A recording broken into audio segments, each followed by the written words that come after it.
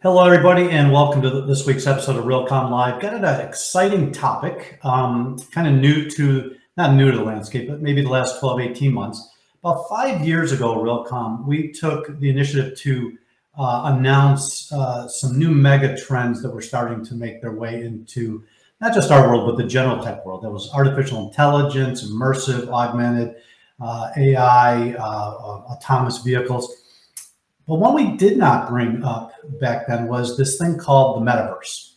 And it's really probably about 12, 18 months old as far as mainstream goes, where we started to hear about it. I'm sure they've been working in the labs much before that. But over the last 6 to 9 months, it's getting a lot of publicity, a lot of hype. And we're already seeing the real estate industry being pulled into it. All you got to do is go up to Google and type metaverse real estate. I was actually going to have a screen cap of it, but the list just went on and on and on. So we felt it was time to start digging into this topic of the metaverse as it relates to the built environment. And I will just start out with saying, if you've ever seen the innovation curve or the adoption curve, I should say, you'll know that new tech goes through a number of phases. Innovator, early adopter, the curve goes straight up. We'll call it the early majority, late majority, and then the laggard. We are definitely in the early stages of this. We're probably going to have multiple Realcomm Live episodes on this. We're going to have webinars on this. We're going to bring it to the conference. So this is conversation one with the metaverse as it relates to the real estate industry. And we've got a great guest today. Let's bring on Kunal Lunawat. As you hear Kunal's story, you're going to hear that he's got very deep credentials and has got experience in other areas other than real estate, but made the decision to actually come on and get involved in the metaverse in the early stages. So with that, let's bring him on. Kunal, how are you? For having me over. It's so good to have you here, and hopefully you're going to bring a little clarity or more confusion. That's fine to the new hot topic, right? The metaverse. And then, we're going to spend the first half of our conversation talking about the metaverse in general. And then we're going to quickly, after the break, pivot to the implications to real estate and specifically commercial real estate. So why don't you give the audience a little brief background on yourself for some context, and then we get the conversation started. Sure thing. So I grew up in a real estate family. My dad's a real estate developer back in India. Came to the United States for college, where I studied economics at Yale, and then worked in real estate private equity at Blackstone across a wide range of asset classes, investing. This was in 2011. Post PX, went to business school, which is really where I got more interested in product and tech, like a bunch of my colleagues and friends in business school. Built product for an insurance company for a while, and then co-founded Agya Ventures in 2019. Which is essentially a seed and Series A stage fund investing in the future of work, retail, and hospitality, which is another way of saying that we invest in prop tech. So that's been my journey so far. And the pivot from real estate to tech has been exciting for a host of reasons. But the biggest is, the future of real estate is going to be shaped by tech. And to be at the forefront of that is very fulfilling and exciting.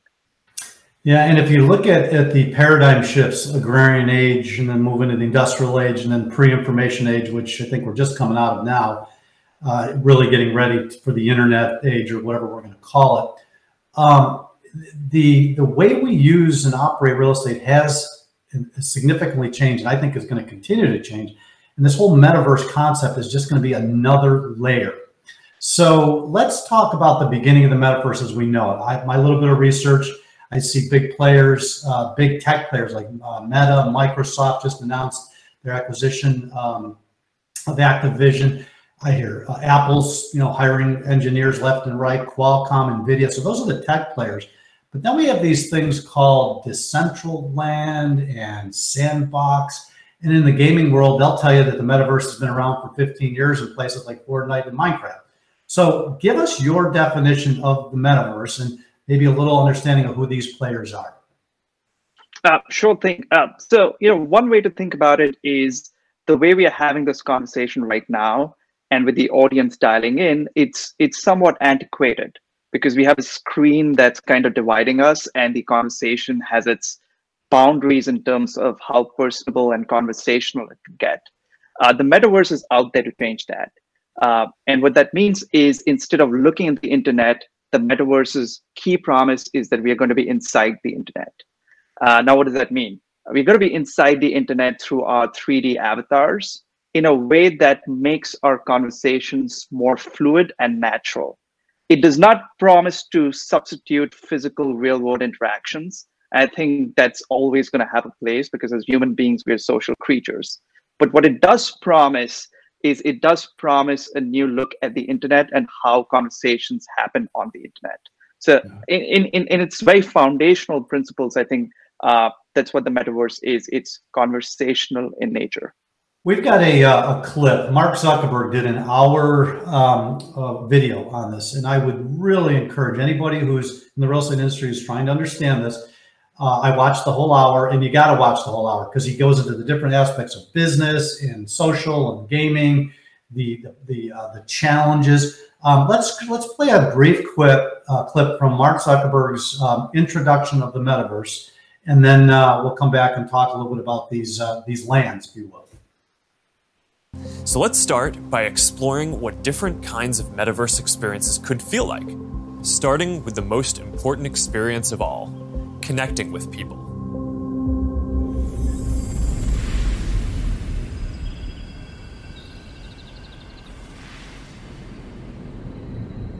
Imagine you put on your glasses or headset and you're instantly in your home space. It has parts of your physical home recreated virtually, it has things that are only possible virtually, and it has an incredibly inspiring view of whatever you find most beautiful. Hey, are you coming? Yeah, just gotta find something to wear.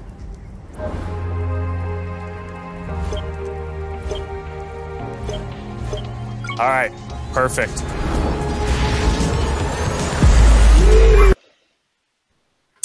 All right, so that's just a snippet. All right, I mean, and if you watch the entire hour, I mean, he gets on his wakeboard and he goes from a physical world into a virtual world. But what's really interesting is to your comment earlier about, look at the way we're communicating now. I mean, pre-pandemic, not many people were even doing this. Okay, video conferencing, as a mainstream way of doing business. The pandemic forced us in 2 years to shift this quick. But I agree, the technology is old. But Bill Gates came up and said, and has not always got it right. He was pretty not right on the internet, if you remember that clip. But he said he believes 30% of our office time, our work time, is going to be spent in the metaverse. Okay, do you have an understanding of what he means by that? It's tough to pinpoint a number, whether it's going to be 30% or 50% or 20%. But what I would say is, in technology, we often look at inflection points. And those inflection points, which when they happen, lead to adoption at a mass scale. I'd give you the example of the smartphone world. Smartphones had been around since the late 1990s, early 2000s. You had BlackBerry, you had Palm OS and whatnot. And it was really until 2007 when the iPhone came to be, and then the App Store was born because of the iPhone, that smartphone penetration reached that inflection point. And today it's become a ubiquitous part of our lives to the extent that there are problems with people spending too much time on the smartphone. Now, if you draw a parallel analogy with the metaverse, one could say that 3D, VR, AR headsets have been around for 6 to 7 years. Correct. And we're really at that point in time where you have tons of capital going in, you have some of the brightest talent working at the solution, and one feels that inflection point's around the corner, which could be either through a hardware device, which then builds a platform, which makes the metaverse ubiquitous, or which could be a platform to begin with. And there are applications built on top of that platform, which then make the metaverse ubiquitous. So I think that's at the heart of this conversation. Yeah, and if you're in the real estate business and you want to be very scientific on when to jump in, that may not be a bad approach. And I would argue that the mobile phone actually started in the 85 timeframe, because I had that big box that sat in my trunk of my car, right? The brick, I think we called it. So if you go 85 to 2007, that's 22 years. Okay.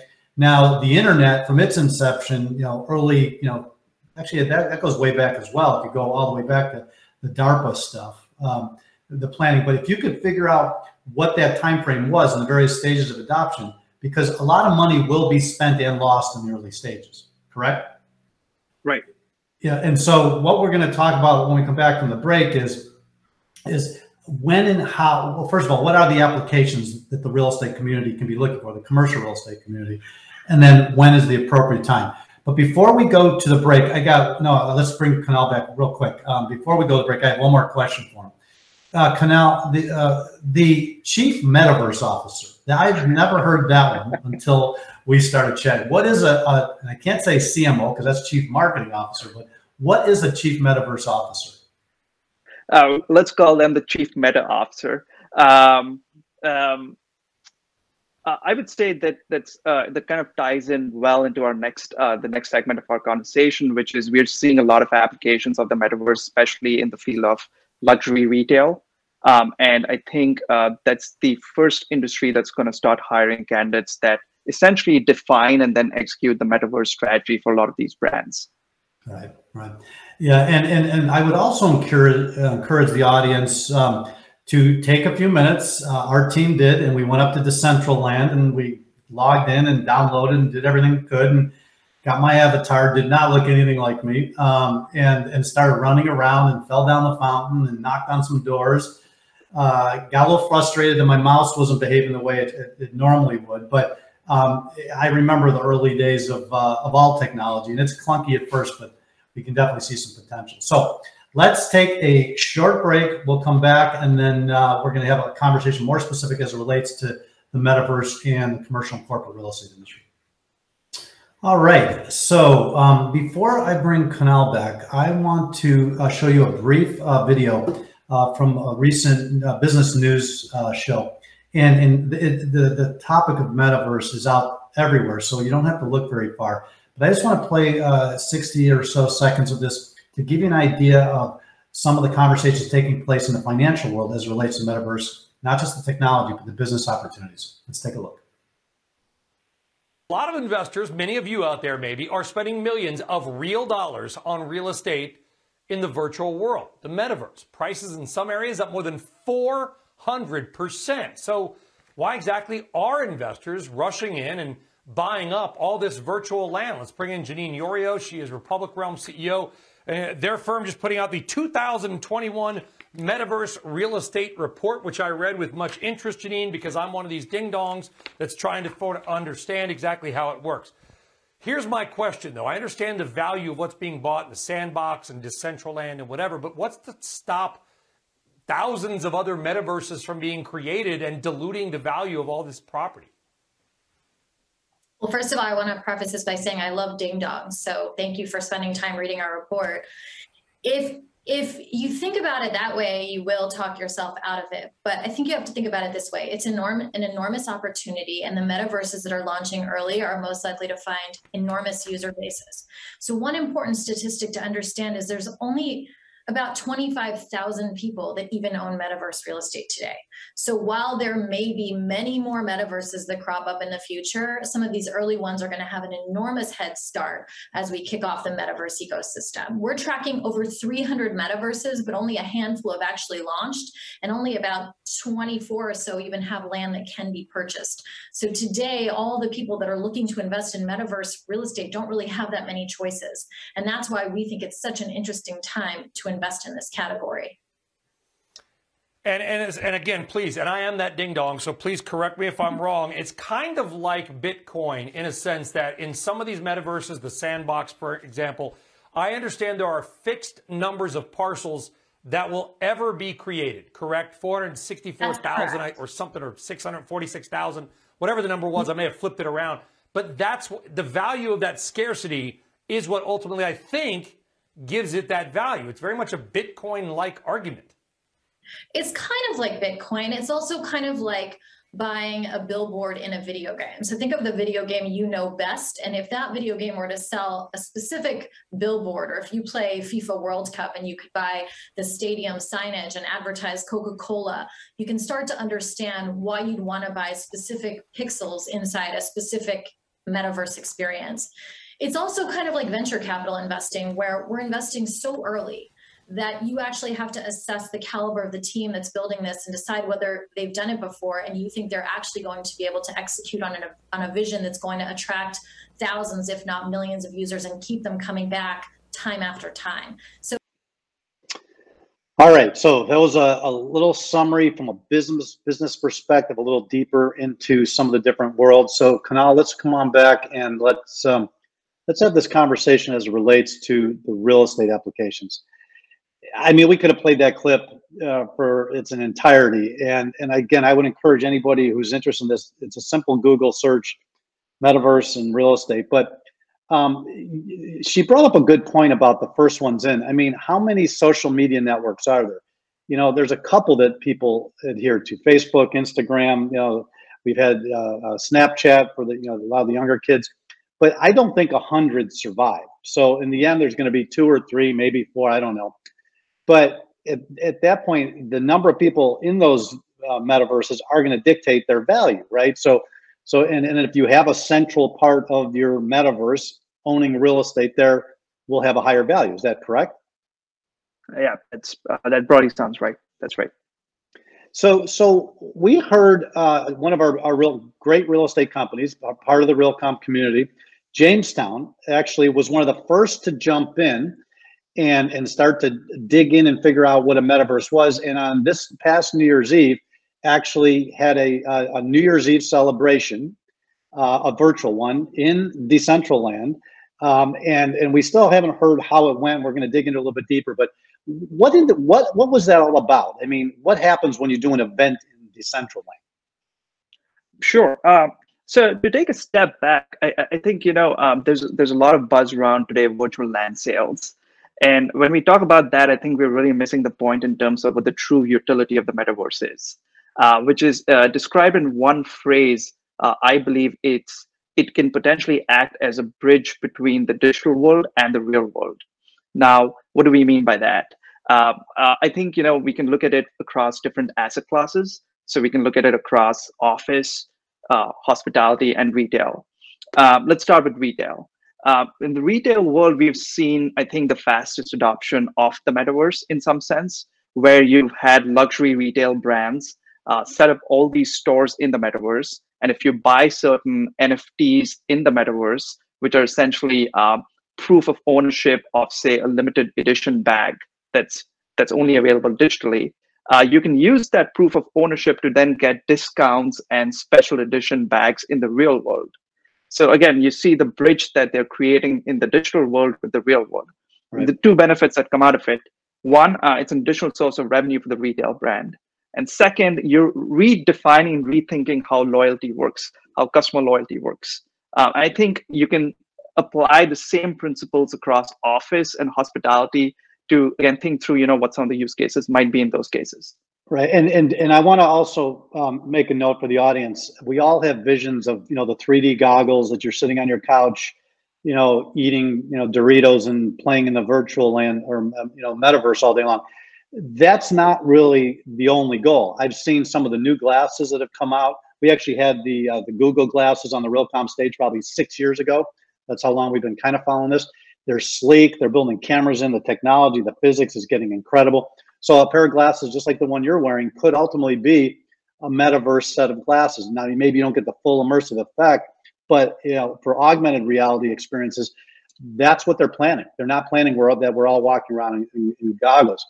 Now, another example I heard was Sotheby's. One Sotheby's actually is selling a virtual representation in the metaverse of a condo or a home in Miami Beach, which means when you buy the physical home, you get your virtual counterpart, if you will. What does that mean? I mean, why would I want a virtual counterpart? To have a virtual party that goes along with my real party? How does that work? Yeah, exactly.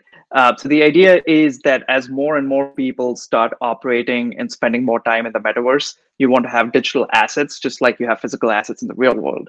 And those digital assets act as a congregation point for people in the digital world, just as your home in Miami Beach would act as a point of congregation for people in the real world. Yeah, and I've been following interactive TV for probably 25 years. And it was supposed to be brought to us over the cable stations. And I give you a really simple example. You're watching your favorite television show. And I actually saw this demonstrated probably 20 years ago. And if I connect that dot to this metaverse conversation, I think it makes some sense. Where you're watching your favorite TV show and all of a sudden you like what your favorite character is wearing. And there's a button on your remote that says, highlight everything on this screen in this scene of this movie or this television show that's for sale. And you click on it, and the lamp's for sale, the couch is for sale, the shirt's for sale. And you just take your little laser and you point it at it and you click on here, a little window pops up and says, buy the shirt for, $65 from Amazon.com. Click button, done. That to me was a really good practical example of how you could integrate physical, and the experiences. And I think if you took YouTube and Instagram and TikTok and all these videos are coming out, and as well as movies, and then you overlay the interactivity of the internet and you present it in this 3D world, I think there's some real opportunities. Yeah. And what I'd add there is, today your avatar in Decentraland may not look like you, but as technology improves and as the real world individuals represent the digital avatars more and more across different spectrum, I think there'll be more value for those collectibles in the digital world, because you would want your avatars to also wear similar clothes that you do, or to dress in a certain way, shape, or fashion. So I want to take our last minute or two and focus on this question. What advice, insight, guidance, pearls of wisdom would you offer the real estate world, who frankly is struggling right now, trying to figure out who's coming back to the office, who's coming back to the mall, when, how many, and they're worried about leases being renewed, and what is the future of physical space? What advice do you give to those people about keeping an eye on the metaverse? Yeah, two pieces of advice. One, as an industry, we've been notorious to being late adopters of technology. And I think, this is our chance to actually embrace tech while it's still starting. So to keep a tab on, in general, what's happening in the metaverse. Specifically, I would say for retail and office owners, the way we've viewed ourselves is physical providers of space. I think with the metaverse, there's going to be probably a change in terms of landlords not just providing space, but also providing services in the digital world. So kind of start thinking in terms of that mindset, what those services could be and how those services could act as a bridge between the digital world and the real world is a good starting point. This conversation's evolving on a weekly basis, which again brings to light how important it is for us to be on top of some of the conversations that are going here. Yeah. Well, and I'll go back to our mid-roll commercial with Prologis. I remember being at the Prologis facility in Tokyo in 2004, where they were announcing some new, really crazy, good ideas about the future of an industrial warehouse. And that's when they jumped into being innovative, at least in my memory. Think about all these years later, because they jumped into something they didn't understand, but they committed to staying with it. Now we look at Prologis, probably one of, if not the most innovative commercial real estate company on the planet.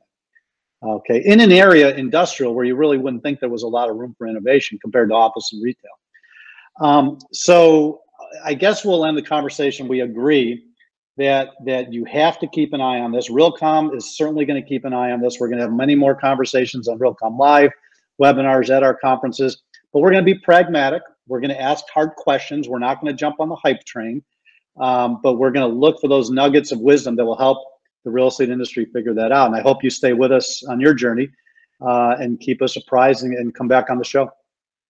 Awesome. It was a pleasure being here. Awesome. Well, we will be back in touch. And again, looking forward to watching to see how these two worlds collide. Thank you.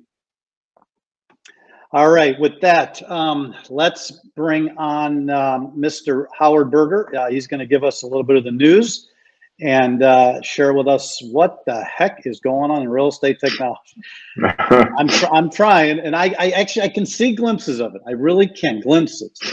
But it's going to be a challenge, I think, for the real estate industry to deal with their existing issues and problems and opportunities in the physical world and then figure this out on top. It's going to take real delicate balance, I think. Yeah, I agree. But I think it was a good start having Kunal on today. I think we clarified a lot, about the nature of the metaverse and maybe expose some potential value. And I think we just have to continue doing that and just keeping an eye on it. It's gonna, this is going to be a long-term development. Well, and I'm going to restate it because it's been our position from the beginning. We are incredible advocates of technology. My whole career has been spent on this, specifically as it relates to real estate. But the key is not to get so bought into the hype that you lose sight of reality, right? Yes, there's opportunities. Yes, the internet changed the world. We knew it would. But you have to be careful, pragmatic, and a little bit more scientific. Yes, you have to take some wild swings for the fence. But we don't want to see anybody take such big swings that they fail and then give up on it, because the metaverse is real and it's going to impact our industry. But we got to be pragmatic as to how we deal with it, I think. I totally agree. Let me get out of your way and do the news. Oh, thanks, Jim. And Kunal, thank you for joining us. This is a great conversation on what I think is a mind-blowing topic. So for the news, every week we highlight a couple of articles from our weekly news briefing. We release it every Thursday morning. And the lead article this week is actually a link to a video of an interview by Jim with the executive leadership of the RECC, that's the Real Estate Cyber Consortium, which actually took place in the Realcomm Live studio at our conference in November. And Jim led a panel with Charles Myers, who's the executive director of RECC, along with our executive leadership team, Thano Lambrinos from QuadReal, Sean Neal in Brookfield, and Jim Whalen from Boston Properties. And they discussed the consortium, how it's become a critical resource for the industry. So I would just encourage you, if you're not familiar with the RECC, take a couple of minutes, watch the video, learn how you can become part of this important organization. Also, I want to shout out to this week's tech partner, Tim Curran, CEO of Building Engines, who gave us a look ahead at their proposed direction with building operations and maintenance. You may remember Building Engines was recently acquired by JLL, and they just recently surveyed over 500 property professionals on their expectations for 2022. And nearly half are planning to increase their tech spend this year. What are they going to be targeting? Mainly building operations and tenant experience. Those top the list. And not a surprise that 63% of the respondents are planning to address health, wellness, air quality. Thank you, Building Engines, for a great report. So the industry consolidation and M&A activity is getting more fascinating by the day. And in my opinion, the big news this week was the acquisition of Angus Systems by MRI. And I think this is one of the well-kept secret. Totally did not see this one coming. This is MRI's, actually, their second recent facility management PropTech acquisition, post the acquisition of FSI out of the UK in 2021. With Angus's innovative focus on access control, tenant experience, they do work order management, credentialing, touchless management, amenity services, and building communications. They now have more than 700 customers, 2.7 billion square feet under management. And this is going to give MRI a strong foothold in the US for commercial, resi, multifamily, retail, and manufacturing. Next, so Qualcomm's in the news again. We mainly think of Qualcomm as making chips for the wireless technology space, smartphones, 5G, Wi-Fi, etc. But at the upcoming National Retail Federation show, the NRF, they're going to be showing some new IoT capabilities squarely focused on assisting retailers with digitally transforming their business processes. It's good to hear. They're out to kick the retail experience up a notch. This is a relatively new market opportunity for Qualcomm. Now, they already have 13,000 customers out there, and they have strategically partnered with the big folks like Walmart. So we'll keep an eye on that. Actually, that's it for me today. Check out our weekly briefing, and I will see you all next week. All right. So, Walmart's come up in the news a lot in the last couple of weeks. Metaverse, digital real estate experience with Qualcomm. There's a lot going on behind the scenes, and I think I agree with Kunal. I think the real estate industry is going to get hit first by these emerging technologies in the retail space because they are absolutely looking to redefine themselves. But office is not much further behind, and because of the pandemic and what it forces us to do, office might actually get ahead of retail. Yeah. I would personally, I think retail is a natural. But explain to me, why did somebody pay $400,000 for a lot next to Snoop Dogg's Decentraland house. But again, much smarter guys than I. Bill Gates also said this internet thing was a passing fancy, a passing fad. So we got to be careful. You know, I always keep I keep an open mind. Open mind, seriously, we have open to. mind. But because of our age and how long we've been at this, please allow us to ask the difficult questions, because Absolutely. I've seen a million mistakes over my career. I've heard the stories over and over. And whenever I hear somebody say this is the new normal, I usually run for the exit door, because normal has a way of finding its way back into our world, right? And things don't change. That's the biggest thing. Things don't change as fast as everybody expects them to. No. Nope. This one's going to have some runway to it, but there's some fire under it, and it's there obviously the interest is up. Billions of dollars of fire. So Howard, great job as always. Thank you so much. We'll see you next week. All right, before we wrap the show, let's hear from our final sponsor, and I'm going to come back and tell you what's in store for next week. All right, thank you to all of our sponsors.